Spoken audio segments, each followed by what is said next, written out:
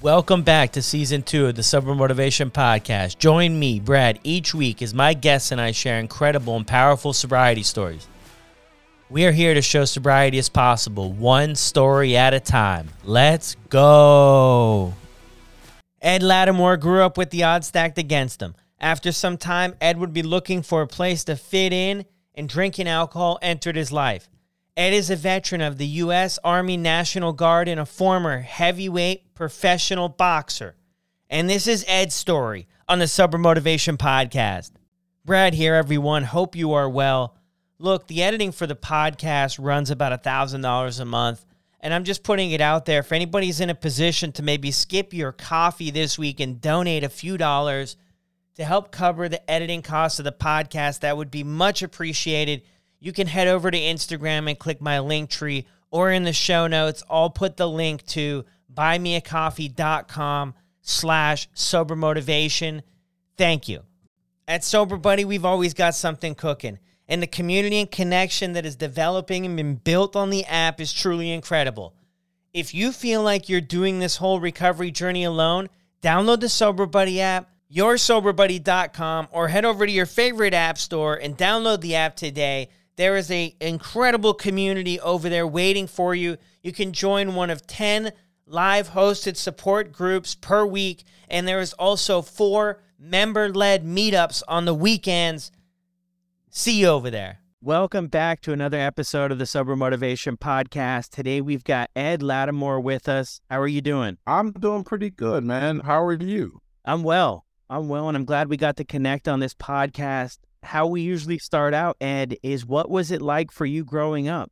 Man, I was a typical at-risk youth. I grew up in public housing, raised by a single mom, in poverty, spent most of the years on and off welfare, relying on food banks and public assistance, things of that nature.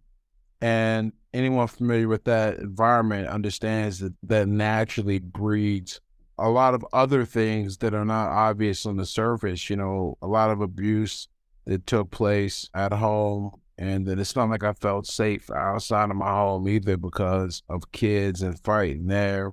And that was just like the violence that I would directly deal with. We're not even talking about the kind of just peripheral gang violence and things of that nature in the environment. So I say my childhood was relatively a high cortisol childhood. I was always in a period of stress.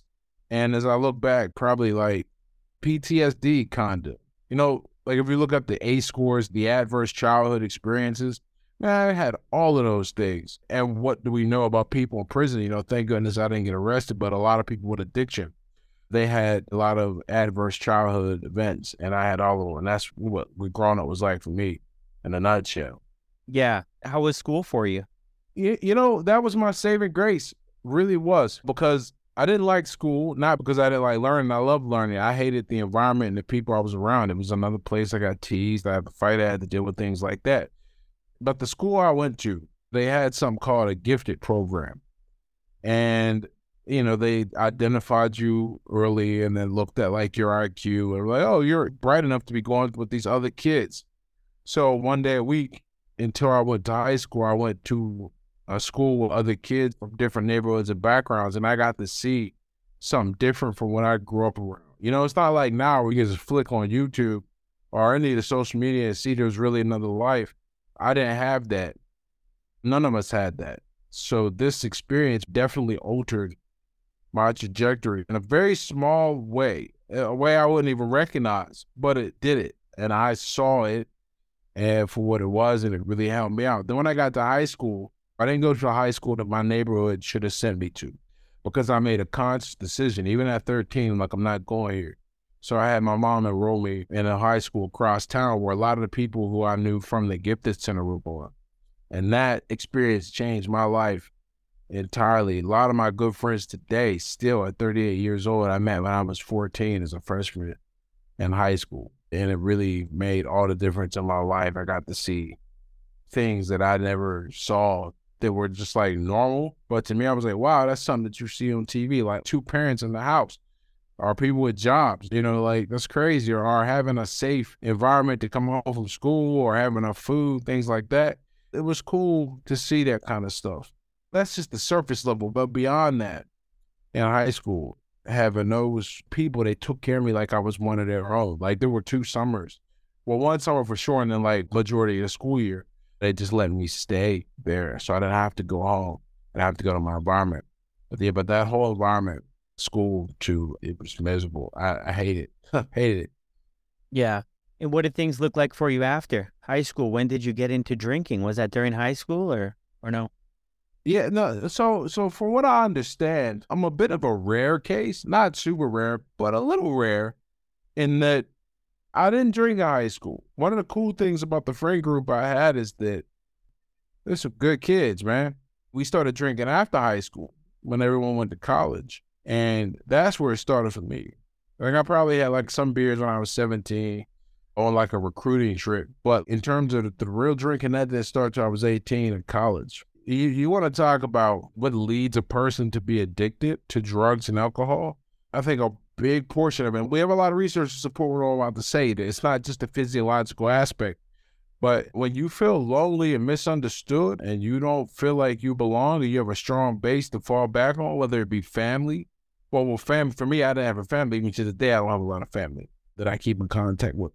It becomes very easy to get addicted to something because the product tends to come with a built-in social circle. I felt like I could belong with drinking. It was very easy. Yeah, it creates that social aspect to where that's what everybody's doing. That's what brings everybody together. Yeah. If you're not careful, at first you're drinking to fit in. And whenever there's a thing to do, you go do it because you don't want to be lonely. And then if you have a certain personality trait, like I'm really big on just naturally, I can't help it. I don't like to blend into the background. So I like to stand out, kind of be the center of attention, either as a teacher or in this case, a clown, right? So I go drink even harder. And then over time, you can't separate the two. You don't know what having a good time and drinking is like independently of one another. So all of your ideas of having a good time revolve around alcohol. And then something really odd happens. And I remember when it happened, we wrote clearly, you can't have a good time without booze, period. And if you do, it feels weird, or you don't even let yourself fall into the moment. You know, you start making all of your selections on what to do or where to go based on how much alcohol is available at that place. It's a very weird environment you end up putting yourself into that way. Yeah. It's a low barrier entry to like socialization, right? Drinking. You can get into these environments as to where building genuine relationships with others, for me, that was always extremely difficult. I didn't know how to do that, nor did I feel like I was really worthy of doing that because of the self-sabotage, like things usually didn't work out. So building relationships with other people based on the drinking or the drugs was just, that was the only requirement. As long as you did that, then you'd be pretty good. When did that switch place for you? When did you notice it change from you were looking to fit in to now this is something that's really ingrained in your life? Yes. So I remember this would have been 2011, and I got recruited by this group out in Los Angeles because of my boxing. I was a big, good amateur, good pro. I mean, I was a good fighter. Proof, I got recruited by this program out in LA. They were paying guys to train and fight to get through the Olympic trials and everything like that. And I remember it was a real sudden move, and I didn't know anyone. We were in Carson, California. Anyone listening who understands Los Angeles, when I say Carson, I'm like, wow, people actually live there? Yeah, there's people down there. And so, and I say that it's not like when people think about like Santa Monica, Beverly Hills, or Burbank or something like that. I wasn't near any of that. I wasn't near any of that. I was away. Wasn't even in Long Beach, just in the middle of nowhere. So I was lonely, and I didn't know how to make friends. I didn't know how to go meet people. I didn't know how to go do something, but I did know how to drink. And where I'm from in Pennsylvania, the alcohol, most of it, they're changing some things now, but most of it is controlled by the state. So you got to go to a state store. That's what we call it. State store, liquor store, right? I didn't know, like there's only one other state like that, Utah, but in the other 48, you go to Target and get you a bottle and some Jim Beam or something like that. And there was a Target right across the street, so I would just go get booze, and that was my way of feeling happy. Because I wasn't happy. And I was trying to recreate this happiness, and it wasn't working. And that's when I knew there was a problem. So you were aware then that there was a problem? That was in 2011. Oh, you know what's crazy? And I wonder how many addicts have a similar story. I've talked to enough about this particular aspect to know that I'm not alone. I just wonder how many there are like me. So I knew probably like 2008, 2009, I knew I was messed up. I knew that my relationship with alcohol had taken a dark path. And I knew it was no longer a relationship where I was the one directing things, if that makes sense. Yeah. It was the booze, and it was my desire that was directing everything. And I didn't care. And so when I came to this realization for like 3-4 years after, I did these folk quit, I'm done, and then be back on the 30 days, or I'm going to be sober for a week, be back on, all stuff like that. I knew it. I didn't take action, but I knew there was something up. Now, whether I said I'm an alcoholic or not, I don't think I did that full-blown diagnosis, but I knew I wasn't drinking normally, and I couldn't, because of the way I think and the way I am, I couldn't attribute it to just being in my 20s. I couldn't do that because I saw people around me who, my peers, they weren't drinking like this. In fact, I went and talked to a buddy of mine about it. I said, man, I think I got a problem. I might have to go to AA. And his response was, man, are you sure? AA is forever, which is just like, it is a kind of a dissuading tool. And what he was saying was he didn't understand how I could think that me drinking this way was a problem. So clearly I was just diagnosing things are wrong. I think that's one of the worst things you can do. For the record, just slightly related, if you think you have an issue, don't go to your friends you drink with and ask their perspective. No matter how much control you think they have, how much you think they have your best interest at heart, can't get their opinion. Because what they're going to have to do if they say you have a problem, that's going to force them to, at the very least, consider themselves as an enabler. If not, go, wow, do I have a problem too? Most people are ready for that level of self-reflection.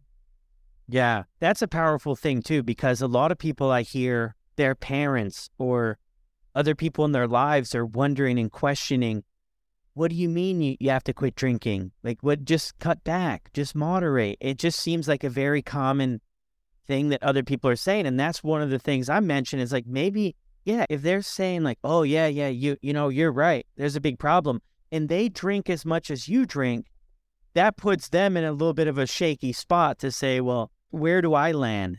And like you said, people are more times than not willing to go there to do that reflection. Yeah, it's a funny thing. Whenever I talk to people who are like on the fence, one of the things I say, I remind them of, is like, you can't use your friends as a gauge. You cannot do it, because either they are just like you and that's why you're friends, or they don't know how different they are from you, and you kind of by definition don't know how different you are from them. So you're using them as a frame of reference doesn't tell you anything. You don't even have to drink as much as them, okay? Because there's more than one way to have a problem with alcohol. And one of the big ways that I find young people afflicted by is alcohol gets in the way of their ability to achieve their goal. Imagine this, like no one ever sees you drunk and you're never really drunk except, the night for a big presentation at work or for a big date or something like that. And you want to have a good relationship. You want to get a good promotion, but not only do you mess it up, you knock yourself backwards. I'd say you have a problem. It's a big one. You don't know how to handle stress without alcohol.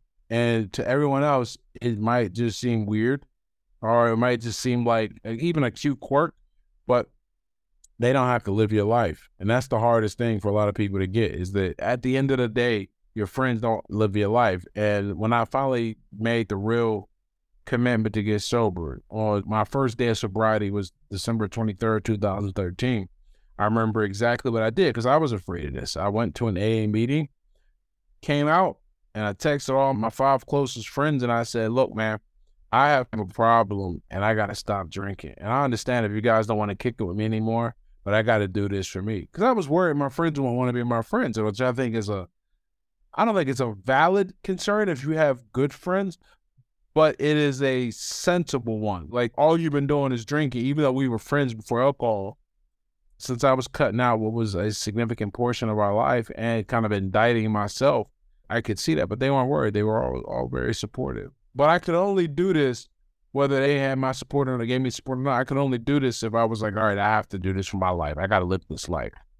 Yeah, no, so powerful and so true. So what was it like for you? What was a day in the life like for Ed? Because you're doing boxing. How did that play out? How did that pan out in California?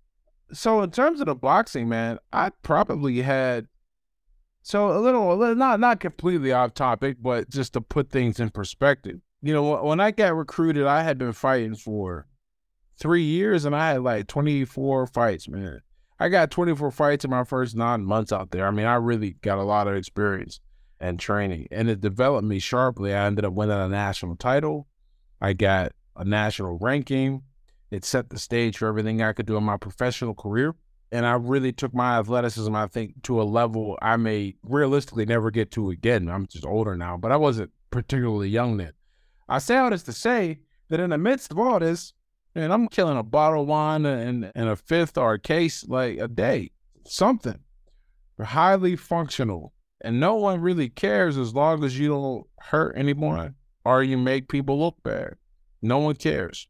So if I could go back, you know, I look and go, well, God was making a lot of progress, but I was a highly functional alcoholic, man.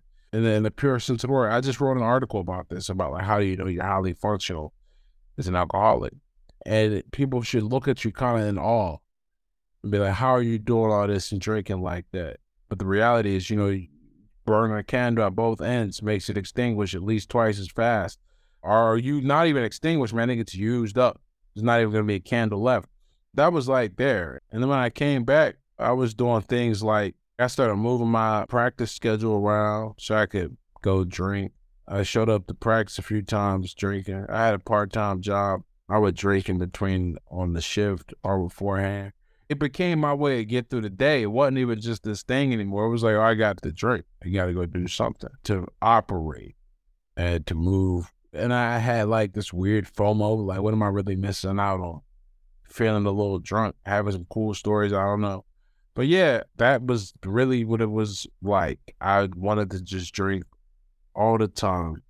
And it really became this thing that I had to do to live normally. I put normally in air quotes. It's a podcast, people can see. But live normally, you know, move through the world, function right, all that good stuff. Yeah. How did your relationships look like with other people at this time? Like when Man, you know, God bless my friends, my good ones, because you put stress on a relationship. And maybe they'll never admit it, but I know how I behave. I know it's hard. I mean, I lost some friends. None of my good long-term friends, because I didn't do anything that crazy. The long friends you have, you know, but the more lenient they'll be. And one thing I've also found, this is key for anyone listening, you know, as long as you don't like kill somebody, if you get in front of your problems before they cause a big problem, people forgive a lot of shit because they'll see it was this and you got this thing under control and you're serious now. So it'll be 10 years this December. At 10 years, you know, people see I'm serious. So they look and go, well, it was the booze doing that. It's crazy. But the relationships, they get strained. You can't have a functional relationship. I mean, I only wanted to socialize if there was alcohol. As simple as that. If there wasn't, what are we doing? Are we going to drink? And then on top of it, there's like the brainstorm fallout. There are the stupid risks you take. Your friends have to be like, I don't know how I feel about this, but I'm going to distance myself. Like a lot of the driving I did under the influence, it was a stupid thing to do. And I blame my friends for any of them had stopped associating with me. And then there's like, you know, I didn't have any money to spend on. I always had money for booze. Couldn't quite get enough to get a place to live, but I could always find booze money, which is insane to me looking back. It's not like crack, but alcohol costs a bit, man. And you got to take the time and do it. My life is just sitting around like chasing girls and drinking. And I use the former to really, I think, justify the latter, or maybe it's vice versa. But one of the things I also found was you can convince yourself of a lot. Like you can convince yourself to stay out and then party and you to think you're really social when the reality is you just want an excuse to drink. Once you take care of the drinking, man, it's amazing how introverted you become.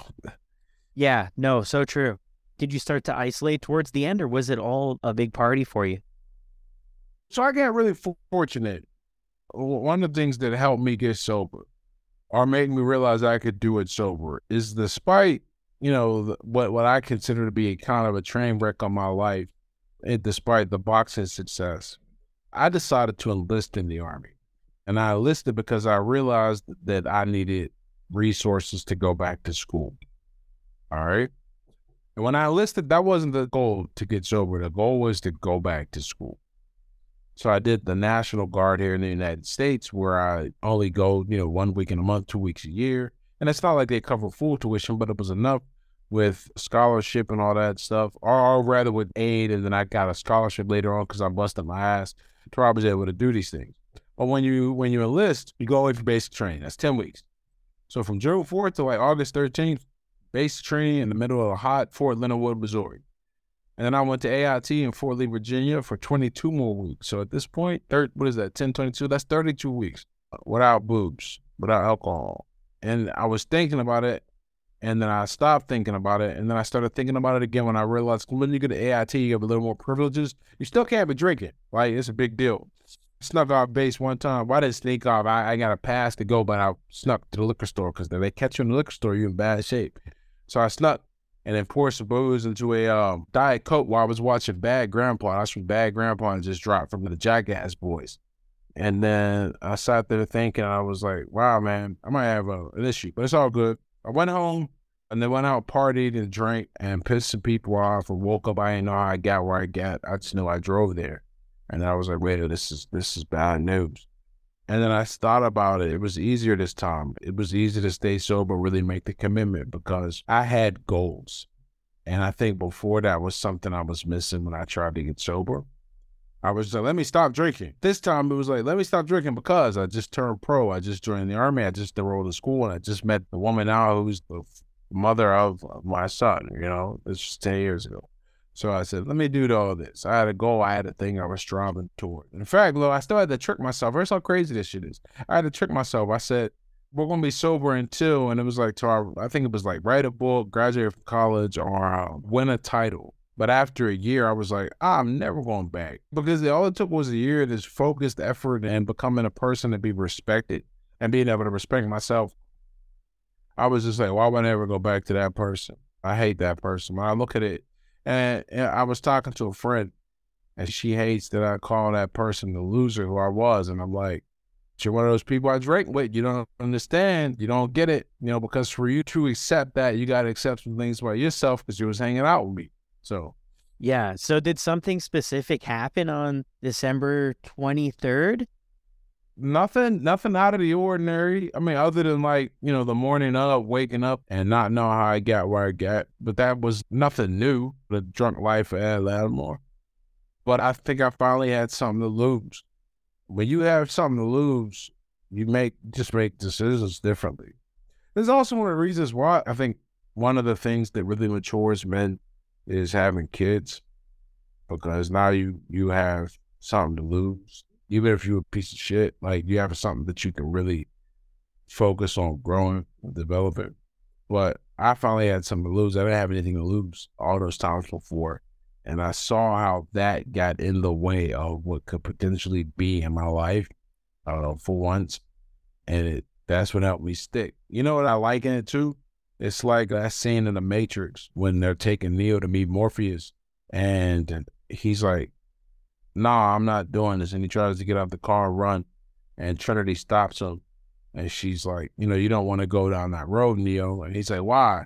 And she's like, because you know where that road goes. You've been there before and you don't want to be there.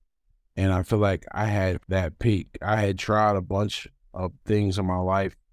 Or I had tried, boxing was by far my most successful venture. But I had tried and failed on a few things in my life before, and it had really taken a toll on, I think, what I thought I was capable of accomplishing. But once I sat and looked at everything through the lens of alcohol, and this is what the real issue is, I said, okay, we're going to get rid of booze and see if it's a big deal now. Yeah. What I can do. And it made a difference. Yeah, well, yeah, for sure. Definitely seeing what you do over the years. Yeah, I can see it's made a huge difference. I had this thought a while back too, because a lot of us did the DARE program, right? So the DARE program and the Say No to... Yeah, the old DARE program. Yeah. So we had these models. They're like I call them like a scared straight. type deal, a little bit of information, but scare us straight because this stuff's going to ruin our life. I had this idea, and I'm hearing a little bit about, maybe it played a part in your story, is when I reflect back to when I started all this stuff, there was a whole bunch of things, but one of the pieces of the puzzle is I had no purpose in life. Even as, young, right? Nobody gave me a purpose. Nobody asked for my opinion. I never felt validated in that way, like anything I thought ever mattered. I was just constantly in trouble. And I'm wondering if we went back to the high schools and we built a program some way, somehow, to give people a purpose that come from these situations and stuff. I don't know. I'm like, would it maybe help them out to have these goals? Because I didn't know what goals were. Like, I never passed a test in my entire life. So goals, and I had no idea. And I feel like throughout my journey in education, which 12 years or whatever of school, I never heard about setting goals or how to set goals or what's important in life. I'm always curious about that. Yeah, I think humans we are goal-seeking organisms. I think we decide we want to do something and we get after it and try and do it. And we gain a lot of satisfaction from that. I always say that happiness is the differential, not the destination. It's not getting to a place. It's not the arrival at a place. It's getting to it that makes the difference in how you feel. But if you don't have a place to go, you'll find one. That's how it is. It's like a father figure. We all need a father figure. And if you don't have your father around, you'll find a father figure. And you might find one that ain't got your best interests at heart. That's how street gangs work.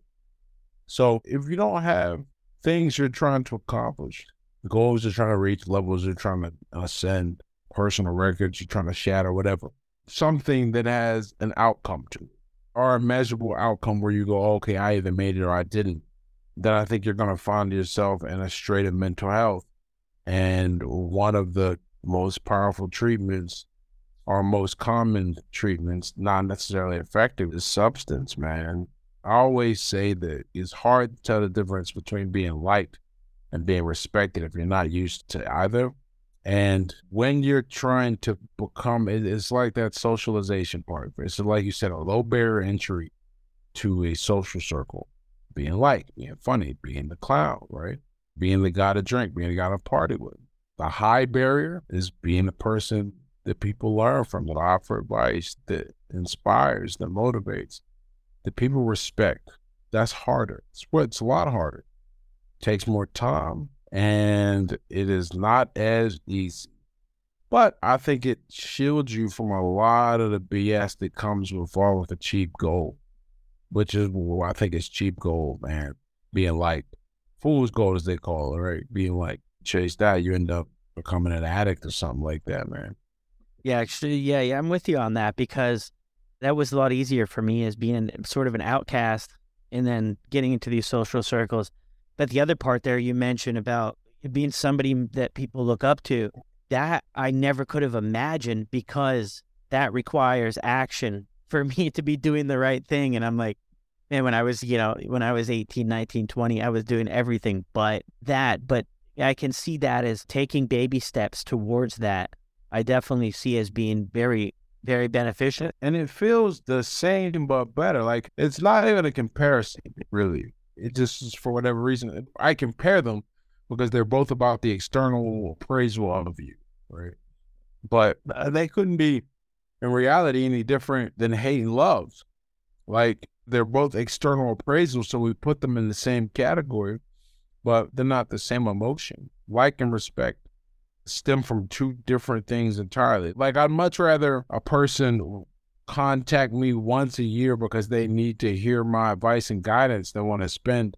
They're like, oh, where you at? Why have you called me? Why have we hung out? Why have I heard from you? Like, man, like, if I hear from you every day, that means you don't think that what I'm doing with my life is worthwhile enough just that I'm going to be available. I think people have a very twisted when they look at what you should be aiming towards in this respect, and you should be aiming to be seen as someone to emulate. And the only way to do that is to accomplish things, and that requires having goals. And if you don't have any goals, you'll try and accomplish, what you'll try and do is you'll just try and feel good. That's it. You'll try and feel good, which is what people do. They're like, oh man, I want to be happy, I want to feel good. Like, nah, that shit is nice, but it's a lot better if it's a side effect of wanting to be impactful, wanting to be meaningful, wanting to make a difference, wanting to develop a skill and hold yourself to a higher standard. You don't do it for the other people, you do it for yourself. It just so happens that other people take notice and admire. Right. Yeah, exactly. Yeah, no, I mean, that's a great thing is to have the goals. Yeah, because if you don't have any, you just kind of aimlessly wander. And then, of course, I mean, substances, alcohol, drugs are going to fill that, do a great job at first to fill that void for you, to give you some sort of purpose and all that stuff. So did you do any programs, treatment, fellowships, anything like that? Nah, man, you know what? I went to one AA meeting and then I said, it was funny, man. I was like, oh, I'm not like these people. I have a problem, but I'm not like these people. Yeah. And so I didn't go to anymore for like 4 years. And I went back, a guy contacted me online and was like, the stuff you put out has really helped me with my sobriety. I'd love to see you get your chip. So we went to a meeting a year before. But I didn't really do anything. I had everything in place. Now, I think the 12 steps is a really magical thing. I absolutely think so, because a lot of the work I did on my own mirrors the 12 steps directly. Because the program, as I understand the program now, I don't think the program is about getting you to stop drinking. It's about putting all of those pieces in place, and the natural benefit of, if you follow through, is that you'll go, wow, I don't need this at all, because, while some people can enjoy a drink, the value they get from it exceeds the cost. For people like us, the cost exceeds the value, but you keep spending on it because you don't realize there's another way. You don't understand why. And even if you understand why, you're not ready to deal with the world in the aftermath of everything you did while under the influence. One of the big things I talk about, and then this is something that I think the 12 steps handles well enough. I always talk about how you're going to have to learn to live with guilt. That doesn't mean it won't go away, or it does mean it won't go away. That doesn't mean it's got to run you or rule your life, but, that guilt is a powerful thing, because anytime you might think about getting drunk, you think about how much of a fool you were, and then I think you feel it.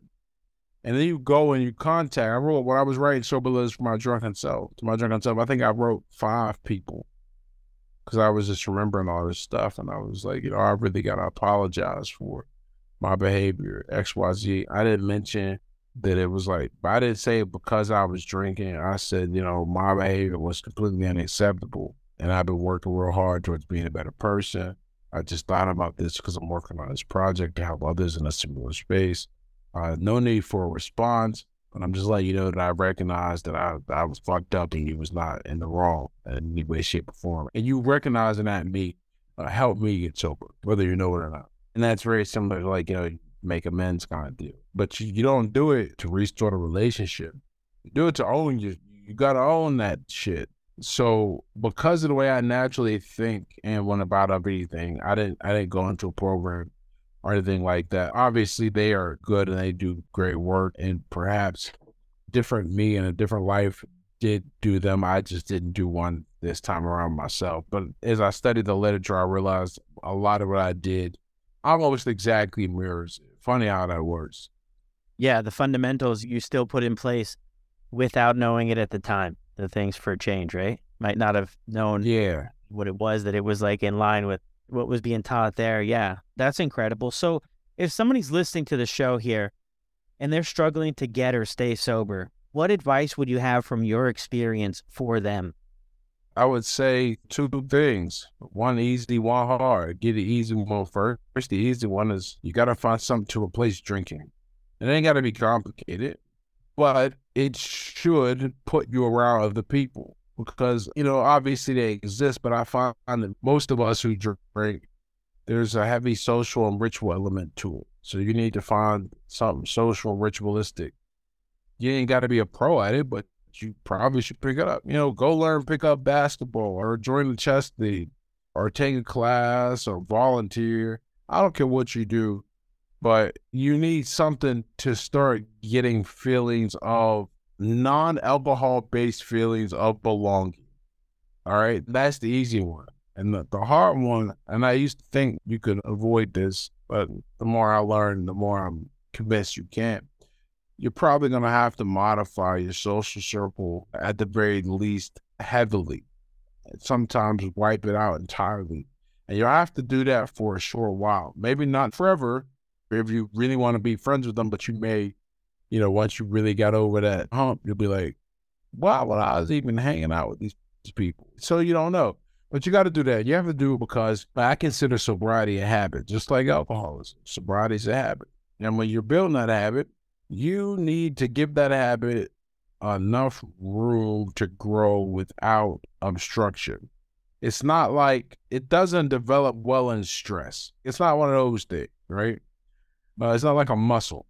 You got to push it against it, break it down and challenge it, and it grows big and strong. Like, no, it just needs to be over time. You become that person who doesn't drink. All right. So if you hang around all the places you've been, with all the people you know, but now all of a sudden you don't drink, what in your life has changed? Nothing. So it won't be long before you're like, this sobriety feels so incompatible with who you are and where you're at that you won't have a choice but to drink. Or you'll go, oh, what a one hurt. And before you know it, it's one more hurt. Well, you already have 4 shots. Oh, I'll try 5 and I'm done. You got to change your environment. You got to change your environment and get something to do. You pretty much got to build a whole new. I talk about this in my TED Talk about addiction and identity. And one of the challenges to getting sober and staying that way is it was part of your identity for so long. You're like, what am I going to do now? Well, that's what those 2 things do.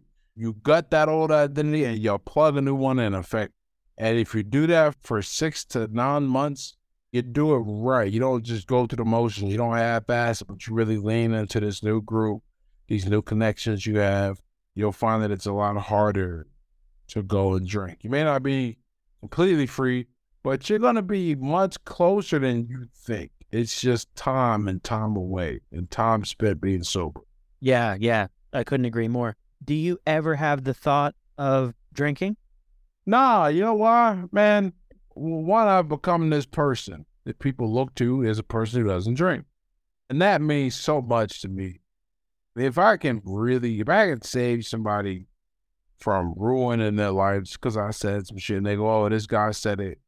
He looked like me, he got my background or whatever. Because guys are the worst with this shit. If you look at a lot of you're in the sober space, there's not a lot of guys. And certainly not a lot of black guys either. So, no, that's not to say that everyone else can't learn from you or me. And I was never a representation guy. I'm still not really a representation guy. But I understand that for some people, that makes a difference. So I would never go back to drinking if for any other reason than now what I've become is something more than a guy who doesn't drink. I'm a guy you interview on a podcast, right? There are lots of sober people. I'm a guy who interview on a podcast. The guy who's giving a TED Talk about this. The guy who wrote a self-published book about it. There's a lot of cocks on my site. There ain't any money. If there is, I haven't found it. We were talking about that before the show. There ain't any money in it. And if it's there, I haven't found it yet. This is my way of making sure that when I die, I didn't leave the planet in a worse state than I found it. I did my best, the best thing I could. And so I couldn't go back. On top of that, man, I'm kicking life's ass, man. That's the other thing. The people on the podcast, maybe they can hear I'm a little sick right now, but I was drinking. Who knows what my immune system or my physique would be? Who knows? But instead, man, I feel great, look great, not wasting money on the BS. I can focus on my all the things around me. I remember being consumed with drinking when I was at a social event. I never want to be that person again because the world is beautiful. And I get to really contribute to living it. There's so many there I could go on, man, but never going back. Yeah. And you know what? Let me scratch that. Here's one scenario I drink again. If NASA showed up and was like, yo, so we didn't get the technology in enough time. There's an Empire State Building size meteor coming. It's going to be here. Or on some don't look up type shit. It's going to be here in 3 months. Get your affairs in order. It don't matter because there won't be much left. Yeah, I'd probably go get a few bottles and chill. What else am I going to do? Yeah, that I don't know. Now, I think that's so important, though, is because over time we build up that barrier between us the way things used to be. And the more stuff we put in between, then the less likely it is that we're just going to go back, and it just doesn't provide that value. And it all goes back to, I think, for your story, those goals, what you're after, what you're working towards. You're not willing to give all that up, because ultimately that will happen. We have to be willing to give up where we're at, relationships, careers, how we feel about ourselves, to go back to something that literally doesn't work to help us get where. Yeah. But still, with even all of that said, it happens. It happens time and time again, right? It's an interesting thing. So I would put it out there for the listeners. If you're struggling with this loop, this hamster wheel of being on and being off, like maybe look at the two things there that Ed shared about. Are you changing your social circles, and are you plugging into a more positive, productive community based on a hobby or a passion of yours? Because the alcohol really strips us of all of that stuff, and it just becomes the number one. It becomes the main focus. Yeah, you become like everybody else. I think that's the worst part. I always had a little bit of that in me. I wanted to be different, but it's hard being different. Now I love it. But one of the things I think a lot of us do is we drink because there's safety in numbers, or so we believe. And there's safety in belonging to a crowd. I have a lot of criticism against the college university system. And one of them is that they promote that lifestyle. And they don't do it like, oh, go drink. They do it by the way socialization is set up and the insulation from the real world, and not allowing bars to exist and not really dealing with the alcohol culture or the right way. It's weird. I have just a lot of thoughts on the university. I don't know how it is in Canada, man, but in the U.S., they were churning out more alcoholics and making them. I really think that a lot of kids are made into alcoholics, man. And they don't even know it. Yeah. I think at the end of the day, we have a substance that has a really strong profit potential. I really think it comes back to the money. And because they put so much money behind this, in all aspects of it, they're not going to go quietly into the good night. And that means, you got to protect yourself in a lot of ways, because you're not going to get the government to step in and really protect you. I mean, what have they done? At least in the U.S., you can't have commercials where it shows someone drinking alcohol. Once you realize that that's a law, all these alcohol commercials, like y'all look every time, it's like, oh, not drinking, you can't show someone drinking. You can apply everything else that is going to make you cool, the life of the party, it's going to get you laid, but they want to show you drinking. That's their compromise, okay? Yeah. But we'll never see it like the way we see it here, where there's no cigarette commercials. Like, there are none of those here. They got rid of that a while ago. I guess the booze lobby or whatever is behind a lot. And they know that there's a lot of alcohol sold on college campuses, a lot. So there's not exactly, it's like a soft partnership, because they can't formally come out and say it's a partnership because laws, I mean, maybe in Canada it's different, but here, laws, they can't do it. But they don't exactly discourage it. Like the university, they sell the booze and like we'll card and we break down bars. On the other end of that, while schools don't necessarily want to be labeled a party school, when a school makes the party list, its enrollments go up. I did that research too. So they're not, obviously, I mean, maybe not me. I'm going to assume they don't want students to be drunks. But there's a lot of money in them being drunks, man. The kid comes because he knows no party. You don't really have the incentive to squash that reputation. If your enrollments went down, that would be different. But because enrollments go up and our applications go up, it left kind of with this weird deal with the devil. And I know enough about human nature to know if don't let them charge you $250 for a textbook, there ain't no way they're going like, look away on this one. Or rather, there's no way they're going to attack this one. It's like, let's see where this goes. Yeah, no, so true. They actually released some new guidelines. I'm reading it here. The Canadian Center on Substance Use and Addiction state that no amount of alcohol is safe and recommends no more than 2 drinks a week for men and women, as alcohol-related deaths soar in Canada. It was interesting. This came out maybe a month or 2 ago. And it used to be 15 drinks recommended to reduce the risk of... Wow. Used to be 15, and they've brought this recommendation down to 2. And I read an article yesterday that alcohol sales are starting to decline as well. So, I mean, the way I look at this too, Ed, is it's interesting, but I think we're going through the beginning phases of when cigarettes were exposed, right? Where it's like your doctor was smoking and everybody, I hear these stories from older generation, like having a baby, having a cigarette, doing this was just airplanes. And now, like, if you were to talk to somebody who's like 16, 17 and be like, yeah, they used to smoke in restaurants, they would just look at you like, wait, what? That's wild. Yeah. I mean, you remember the smoking section used to be a thing. Yeah, in restaurants. It's just crazy. So, like, now it's not, and that's cool. But, I was in California. When I lived out in Cali 10 years ago, I remember seeing for the first time, like, smoking bans outside. And I was like, wow.